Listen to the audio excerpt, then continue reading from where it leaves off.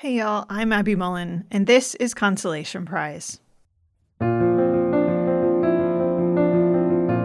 A few weeks ago, we wrapped on our second and final season of Consolation Prize. This marked the end of our first attempt at this kind of podcast here at the Roy Rosenzweig Center for History and New Media. A whole lot has changed about the show and about its environment since we created it. So I wanted to sit down with some of my team and talk to them about their memories of the show and what it's meant to RRCH&M. I don't mean this to be too sappy, and it's certainly not meant to be self-indulgent. But I do think it's worth talking about our process and our results, not just to ourselves, but to you, our listeners. Individual memory is short, but institutional memory is in some ways even shorter. So marking our accomplishments and our failures in public is a service not just to us, but to those who will come after us. So let's start with my conversation with producer Megan Brett.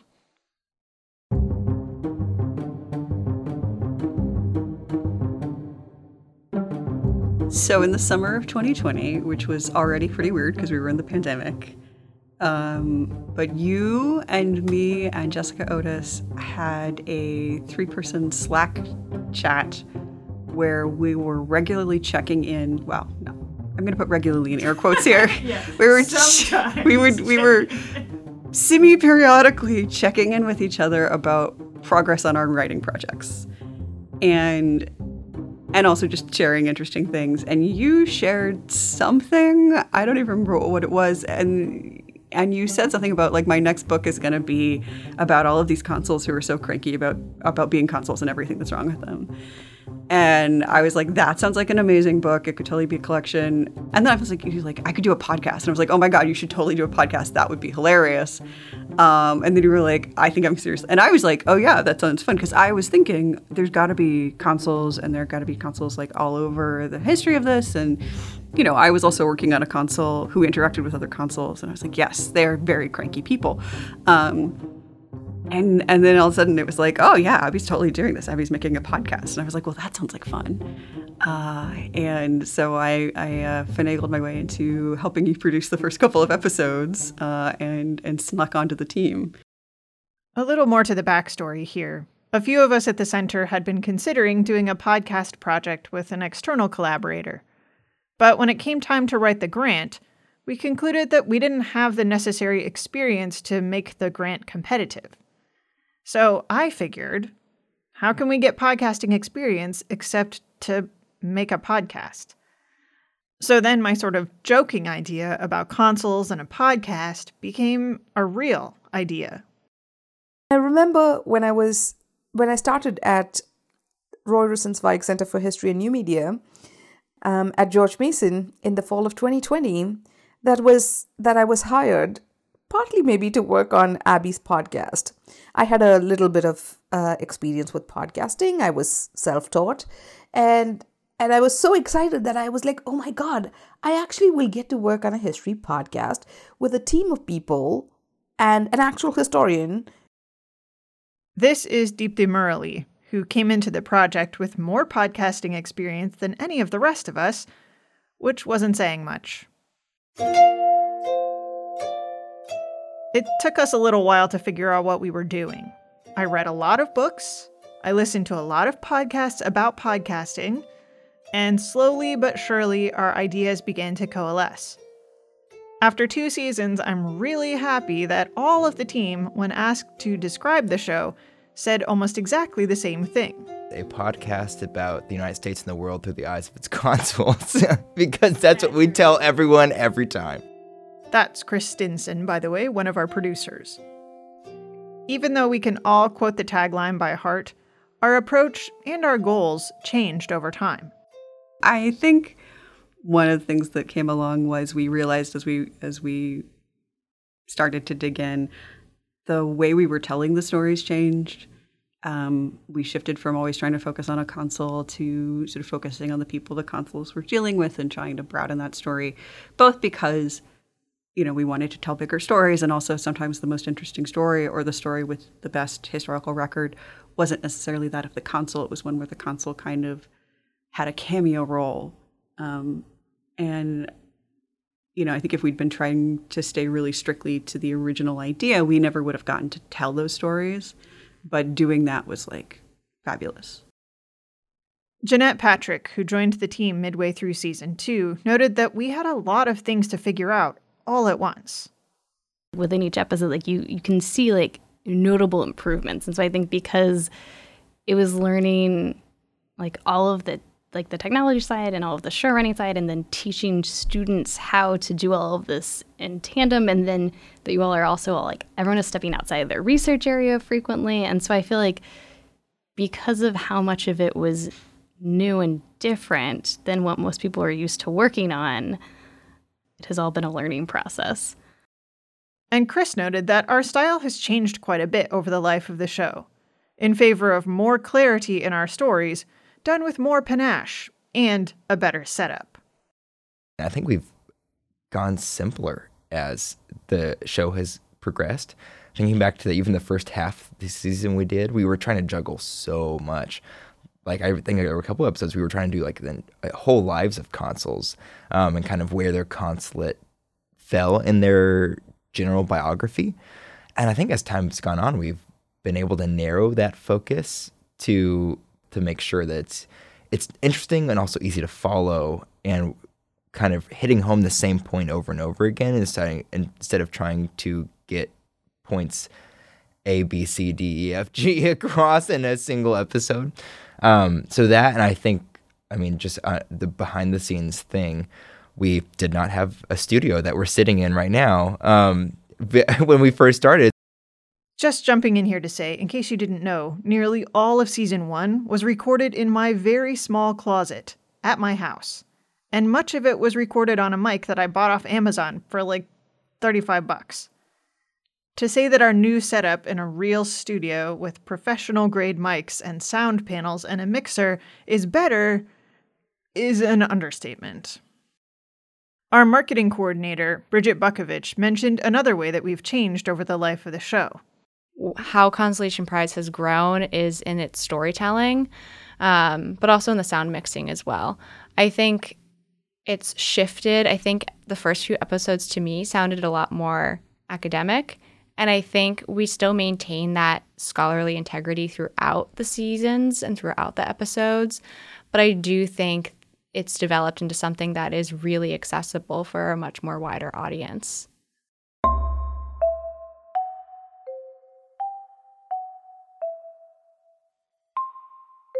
One of the things I love the most about Constellation Prize is how many people came together to make it happen. I have been a producer on Constellation Prize. I got to be a guest once. That was pretty awesome. I've worked on the show notes a lot and helped you, Abby, set up the protocols for figuring out show notes and putting together transcripts, and did some research, sat in on a couple as a quality assurance on a couple of interviews. Yeah, I think all of which falls under the heading of producer. It's a much broader title than people realize. In particular, I'm proud of how we integrated our students, both graduate and undergraduate, onto the team. In retrospect, though, it might have been a little bit like throwing them in the deep end with sharks. Here's what Frankie Bjork told me. She was our graduate intern during spring 2022. It was easy coming onto this team. Like, I feel like I came into the first meeting and it was like, here's our new intern. Okay, and then on the next episode, we're going to be talking about this. It was like there wasn't a big deal about here's your role, like here's what you should be doing. It was just kind of like, if you have any questions, ask us. But otherwise, we're just here. We're here to help. It's worth noting that Constellation Prize had a lot of educational diversity. I don't know if that's the right term.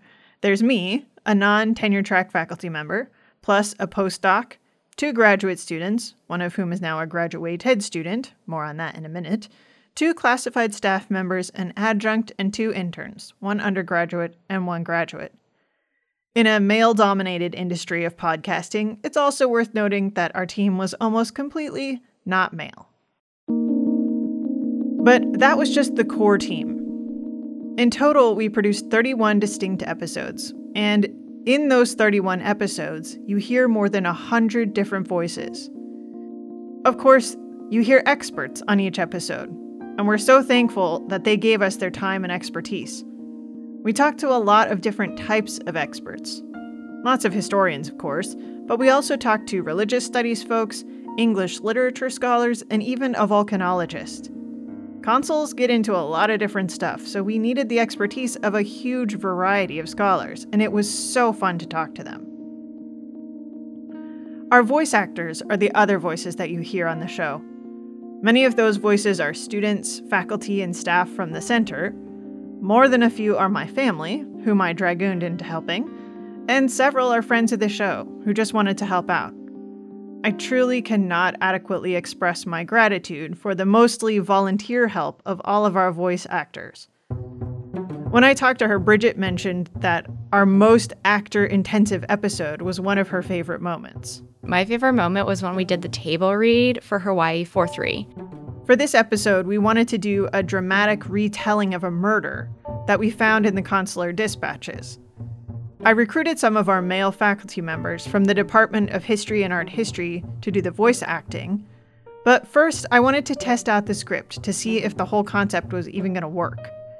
So I recruited a bunch of graduate students and staff from the center to read through the script around one of our conference tables. That episode incorporated so many voices, and it was so different, and it was really fun to get a lot of people in and just read around the table. And as we got more into the table read, people started getting into their character and getting excited and putting on voices. So that was really fun. It was also really great too because we were able to incorporate some more of the students from the center as a whole outside of our two studios.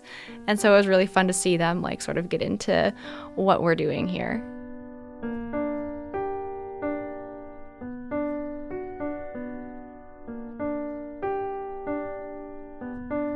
I'm proud of all of our episodes, of course, but I will admit to having a few favorite moments.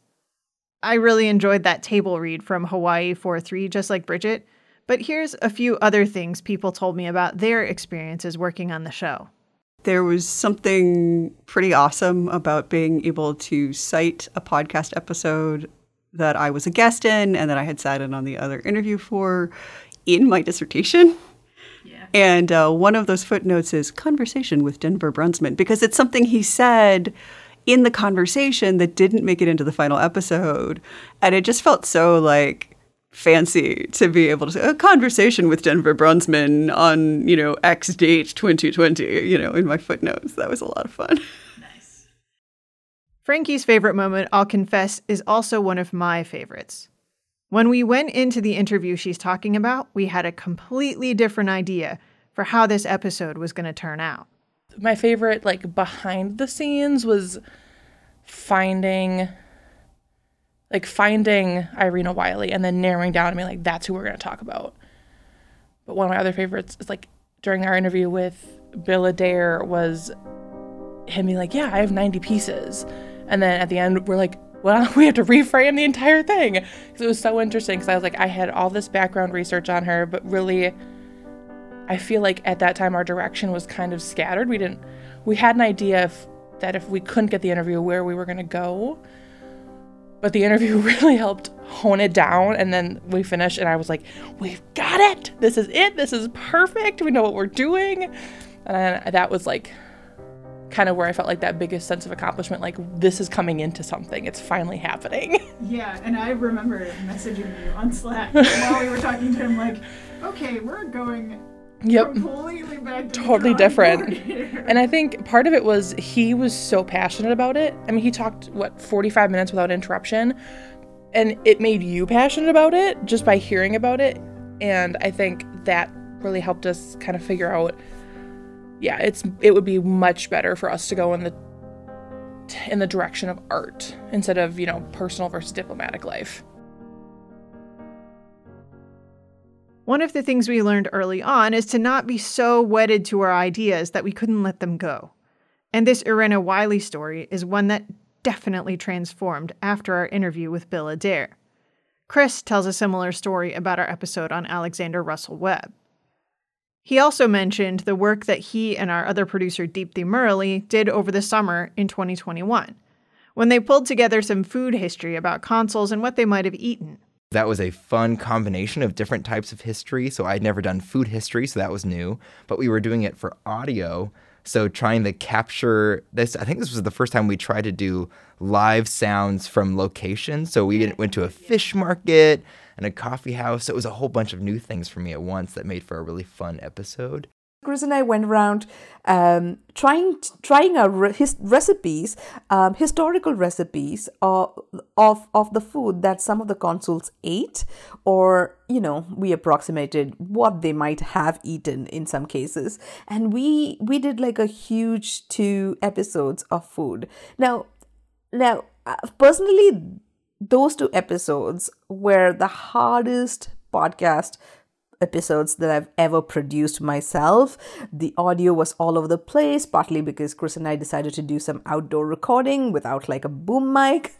We also did re-recorded in like echoey rooms with a space for 40 people, but there were only 4 of us. But even with all those audio troubles and sort of production difficulties, like, of course I learned a lot, but also Chris and I had so much fun producing those shows. It's true that most of our episodes didn't include ambient recordings, since our topics were mostly from the 19th century.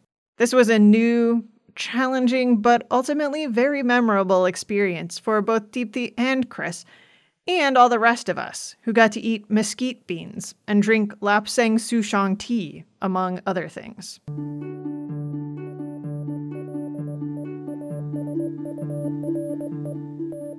In my conversations with the team, I asked them what we could have done better, or what challenges they encountered in the creation of the show.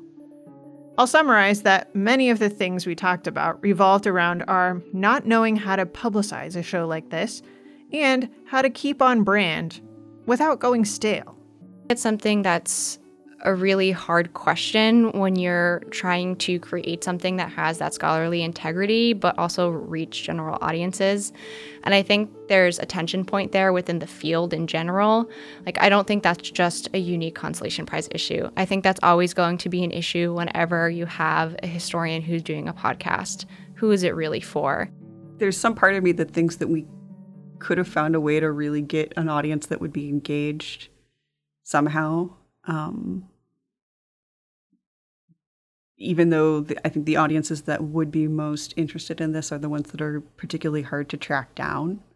While there might be a theme that is running through the seasons, it is not an specific arc that really is the entire season. And so I think, to me, that's been really interesting to think about, like, how do shows fit like that fit within like the scholarly narrative, and how do you figure out, like, at what point have you like done enough episodes that it is a complete show and that you should then stop and not make another season of The Office that no one actually wants to watch.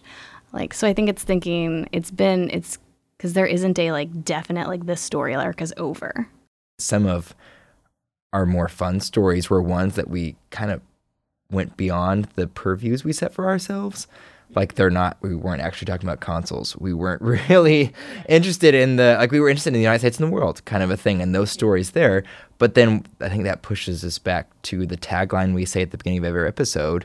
If we say it's through the eyes of the United States consoles, what if it's not? Like, what if, in order to tell the good stories or the stories we want to, we don't actually abide by that anymore? Yeah. So what is it with that we're actually interested in, and how would we then rethink our tagline or our intro to make sure they reflect? And even, I mean, I'm sure you come across this even a lot outside of Consolation Prize.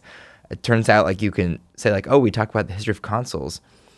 Maybe 2 people are like really excited about that. Everyone else is just kind of like, I see. And then that's the end of that conversation. So how is it, like, it's almost, perhaps that shouldn't have been the foot forward in that regard. Like, you get them with another thing that they think they're learning, but then they realize by episode 3 that we're just talking about consoles all the time and that they're really important.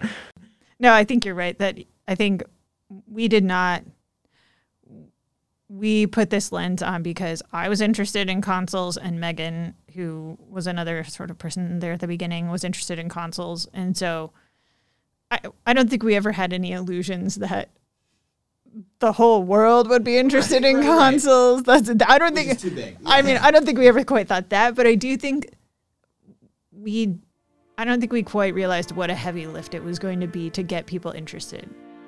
Because I don't know, maybe this is my overly optimistic personality or something, but I sort of assumed that like people who like history would just listen to a history podcast. Yeah. And it turns out that's not the case.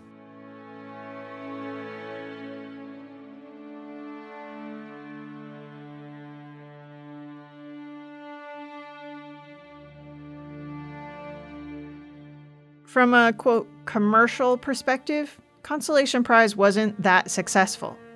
We put thousands of hours into this show, and we just didn't see the listenership we were hoping for. But Consolation Prize spawned a really exciting new moment for the Center for History and New Media. We started Consolation Prize in fall of 2020.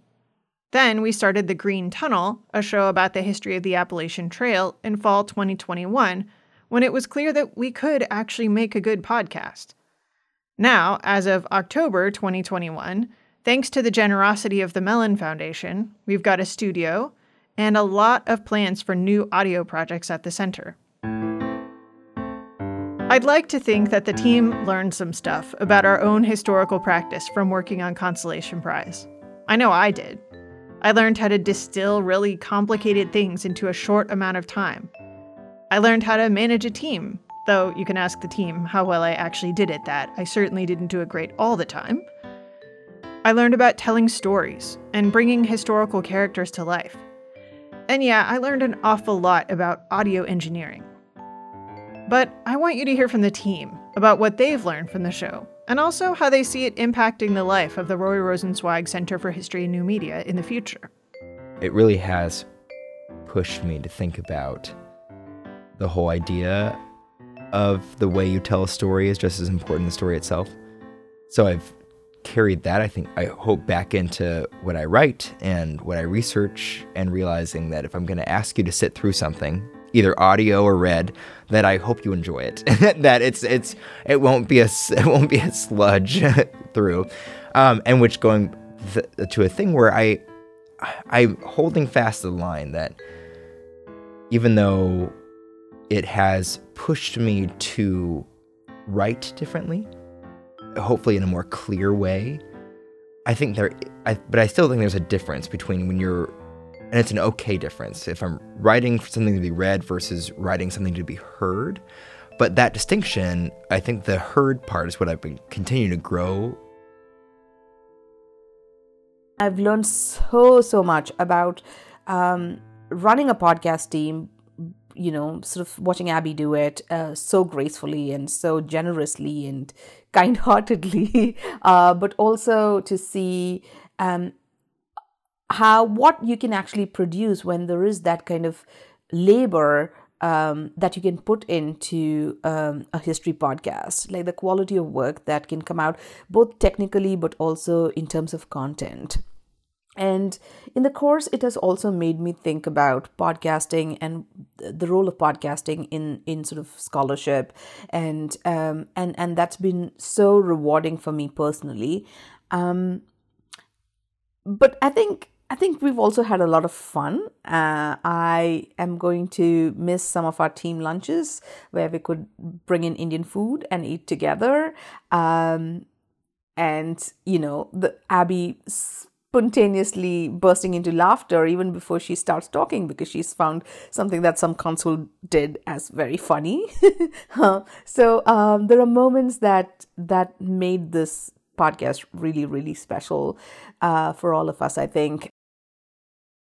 The final progress report for the internship asks the question, what did you learn about the work of professional historians? And it's, some of my response was like the technical stuff. Like, I learned some marketing skills. Like, I learned, where to find source pools and how to narrow down content when you don't know where you're starting from, and how to reach out to how to reach out to an expert in the field and like maintain that contact.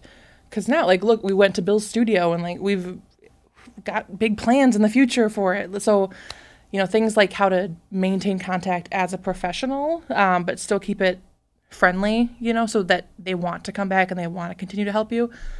But then my response was also stuff like how to work on a team and like how to do independent research, but then switch immediately into co-research with somebody that as a student, you're really used to doing the independent stuff. And I mean, for a lot of hours in this internship, I was at my desk at my house just researching. But then there were times that like we would start on a project together, or like when I met with Megan and learned about show notes, and like then it was like doing stuff together as a team, that I think is the biggest takeaway, because you have to know how to really switch into that really quick without being like, this is my research and mine only. It's like, no, this is like, it's a team effort. I think it will always be incredibly important because it will be R2 Studios' like original show, and it is a great jumping off point, and it is because it was so well conceived and done, like funding was secured so that R2 Studios could exist and become a thing. So I think it's something that, like, I'm sure moments looking back you're like, ooh, and like parts of it make you cringe, but I think that it's something that like, it is a very good first like show for the studio to have produced. And so I think it's going to be something that we continue to like look at and point back to and are excited to, you know, show donors that like, this is where we started. This is like our first great show. And based on what we learned here, we've made Green Tunnel, and a lot of it looks and feels similarly, but there have been some changes. And so I think that it will forever be like a very good starting point. I'm going to miss this. I'm going to miss this group of people, and I'm going to, you know, but I'm really proud of what we did. Like, on the one hand, I'm sad that it's wrapping up. But on the other hand, I think we made something really awesome, and we sort of learned a lot of stuff in a really productive way. And I don't know if it's that, like, there's a phrase for the, once you start to notice something, you start to see it everywhere. Lifting profile of early and 19th century consular work in terms of separate from political diplomacy, but the sort of more boring day-to-day, it's not really boring, but the sort of, you know, less overtly political foreign service work that was done by consular agents. You know, there are people out there doing cool things, and we got to sort of dip our toe in that water, and some of us might continue in that, hopefully. But I think we also contributed something to it, and maybe gave people an in to realizing that there's more to the history of Americans overseas than just guns and politicians.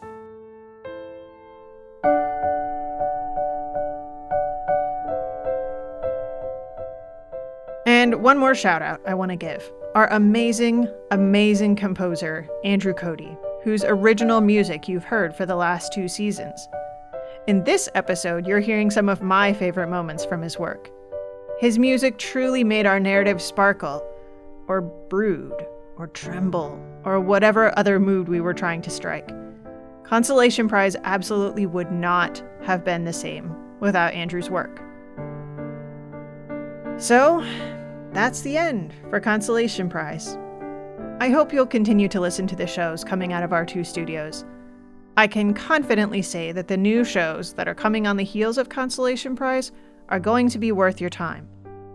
And if I can be so crass as to end on a plea for donations, your donations to Consolation Prize go to the studio, and they will continue to fund great audio. So if you liked what you heard on our show, please consider donating to the studio in order to keep that audio content coming. It's been a pleasure to bring you consular stories for the past 2 years. So with that, I'll say, for the final time, thanks for listening.